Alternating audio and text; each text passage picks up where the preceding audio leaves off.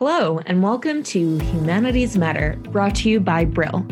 I'm Lee Chung Greco, and this week we'll be looking at key issues in the field of humanities.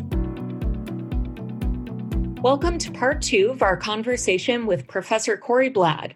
We're talking about his paper, Searching for Saviors, Economic Adversities, and the Challenge of Political Legitimacy in the Neoliberal Era. I still find it interesting that you chose to focus on Sweden and Finland for this. So many people hold up the Nordic model as this great equalizer in a capitalist system.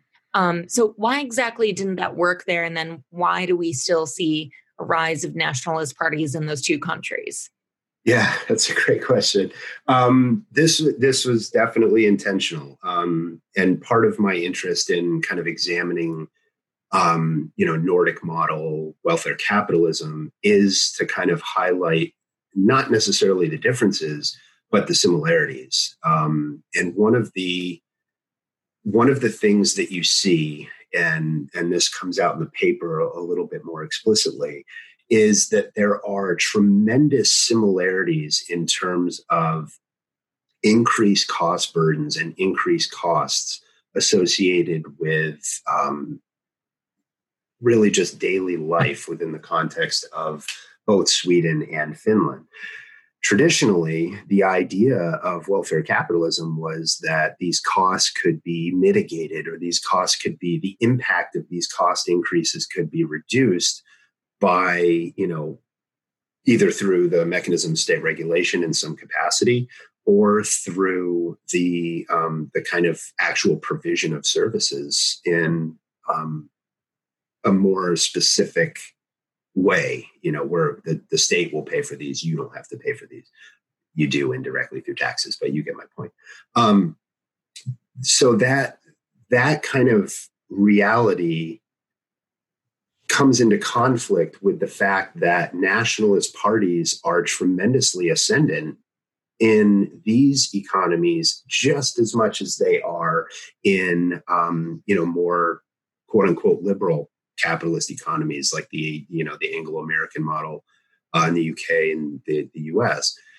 So it can't just be kind of singular effects that, or singular causes that are producing this kind of rise of overall nationalism. One of the things that I've been wanting to kind of highlight is that it really is a kind of a combination of factors that have allowed common conditions to really kind of dictate political outcomes. And in that vein, the idea that even in welfare, kind of broadly generous welfare capitalist economies and societies, you can still have challenges to everyday life in exactly the same way that you have in other economies and in other societies, whether we're talking about, a more, Atlantic capitalist traditional model or and anywhere else in the context of the world. And obviously, there are tremendous differences there. But the problem ends up becoming that welfare capitalism, for all of its kind of broad-scale benefits, and there are many, isn't able to kind of do much in terms of shifting economic realities, in terms of industry standards, in terms of overall kind of broad scale economic change. So, one of the kind of hallmarks of the 70s and 80s has been kind of a decrease in manufacturing capacities, particularly in formerly or still affluent, but formerly dominant affluent capitalist economies like those in Europe and North America. So this manufacturing decline has really placed a tremendous emphasis on kind of retraining broad-scale portions of the population. So higher education, tertiary education becomes much more fundamental. That in a European context, or it varies, of course, but in a continental context, comes with the expectation that that's a social reality that needs to be provided for with regards to, state provision. And in Scandinavian economies, that's true, although it is shifting a bit. But the kind of underlying notion that you now have to have that higher education in order to engage with this new form of service and knowledge economic work, in order to get the salaries that are going to allow you to kind of deal with increased cost burdens, becomes a much more kind of daunting perspective. So ultimately, again, long story short, and I know I'm being long-winded here, I apologize for that. The kind of underlying notion of economic shift. So the population that dominated manufacturing in Sweden, in Finland, really in many other places, tended to be male, and tended to be kind of, you didn't necessarily need a tertiary education in order to succeed in an economy with that was dominated by manufacturing jobs. You could make a good living, didn't have to, quote unquote, waste 4 years, getting a college degree, and could really enter into the large scale economy as a laborer, as a consumer, and as a participatory member of either Swedish or Finnish society. As that shifts and changes, you have a population that essentially feels left behind because they haven't shifted. In many cases, the ability to kind of, move to Helsinki or move to Stockholm and just, kind of get a nice cushy tech job becomes, daunting, if not impossible, for large portions of the population. And as that population starts to kind of increase in their consumptive capacity and in their ability to produce and consume, the other portion of the population becomes de-emphasized because they're no longer really kind of predominant members of a growth sector of the economy. That's true of a lot of places, particularly in advanced capitalist economies. So the reality is that the same shifts and changes that happened in the UK, the United States, Canada, et cetera, happened in Scandinavia as well. So they've taken longer to kind of show up because of that kind of increased buffer of the welfare state. But for all intents and purposes, even that buffer has proven really kind of unable to deal with large scale changes in how people make their money, or in this case, how people make less and less money over time. Did you see that was as dramatic in Scandinavian countries as it was in, you mentioned the UK. This is the case in the US as well, where a lot of the frustration is sort of two-pronged, at least here in the US. You have this economic adversity. You have, for example, white males who didn't need higher education before to get a very dependable job with benefits. Now they don't have access to that, but then also the U.S. has a lot of new immigrants. Did you see that as much in Sweden and Finland, where you had immigrants coming at the same time as this economic shift was happening, and then that also contributes to the rise in nationalism and xenophobia as well? Right.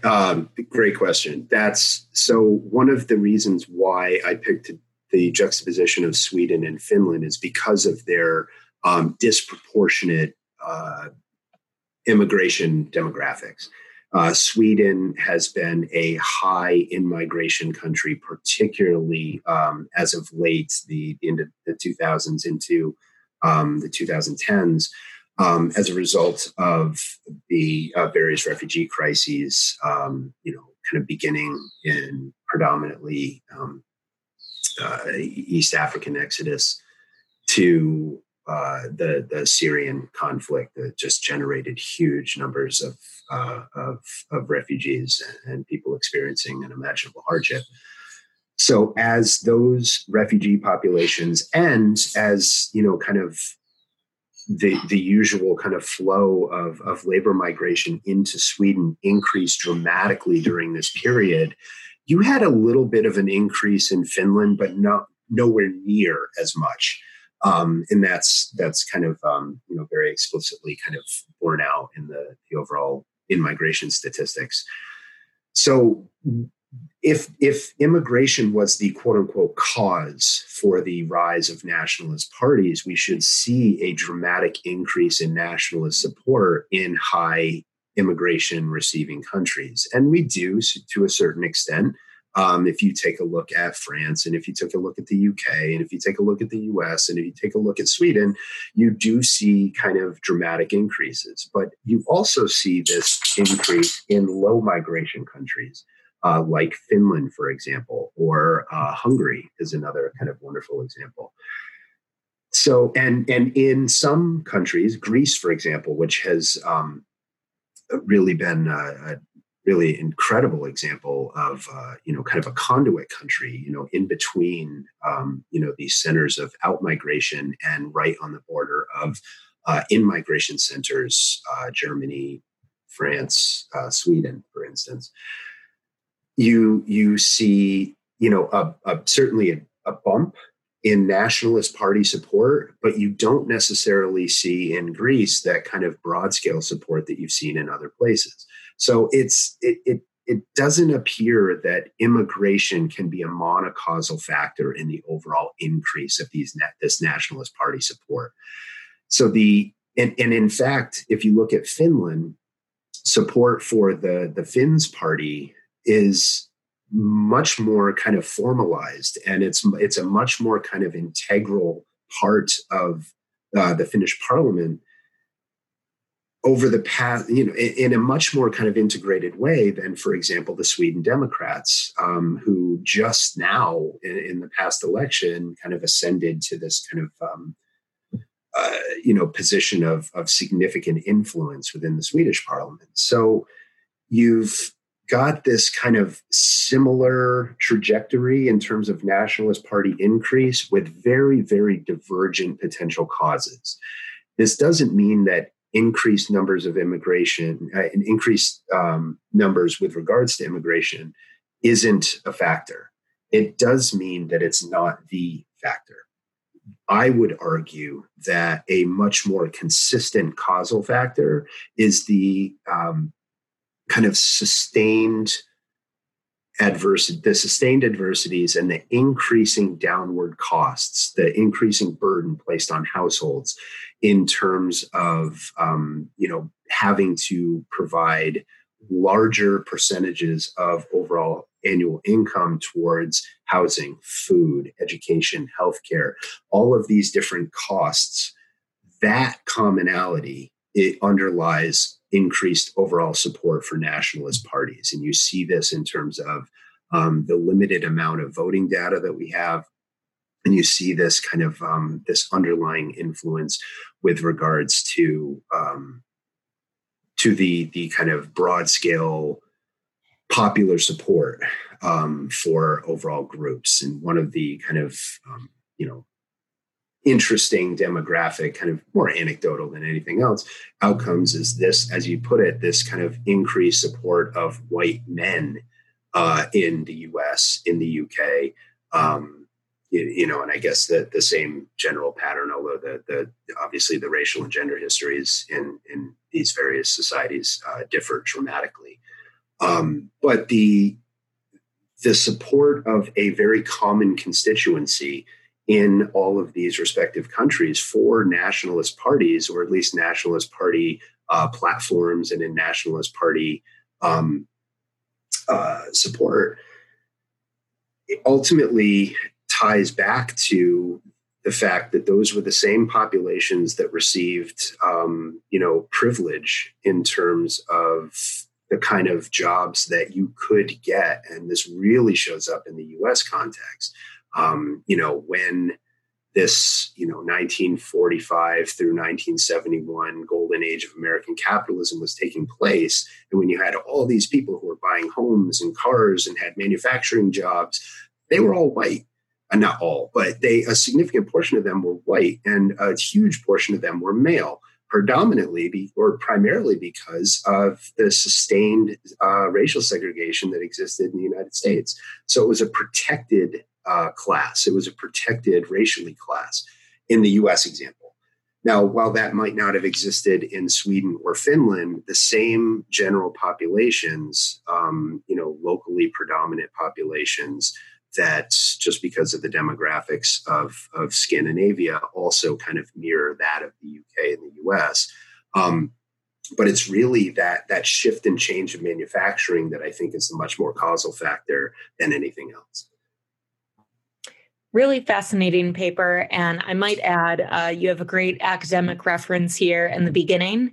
So your parents might have done it with just one job, but now you're working for less and twice as hard. That is, of course, from the band Dropkick Murphys. Sums this up very nicely. So Corey Blad, thank you again so much for speaking with us today. Thank you very much. I really appreciate it. And I hope everybody stays safe and well. Thank you. Professor Corey Blad, he is the author of Searching for Saviors, Economic Adversities, and the Challenge of Political Legitimacy in the Neoliberal Era. You are listening to the Humanities Matter podcast. You can find more podcast episodes on Apple Podcast, Spotify, and Google Podcast.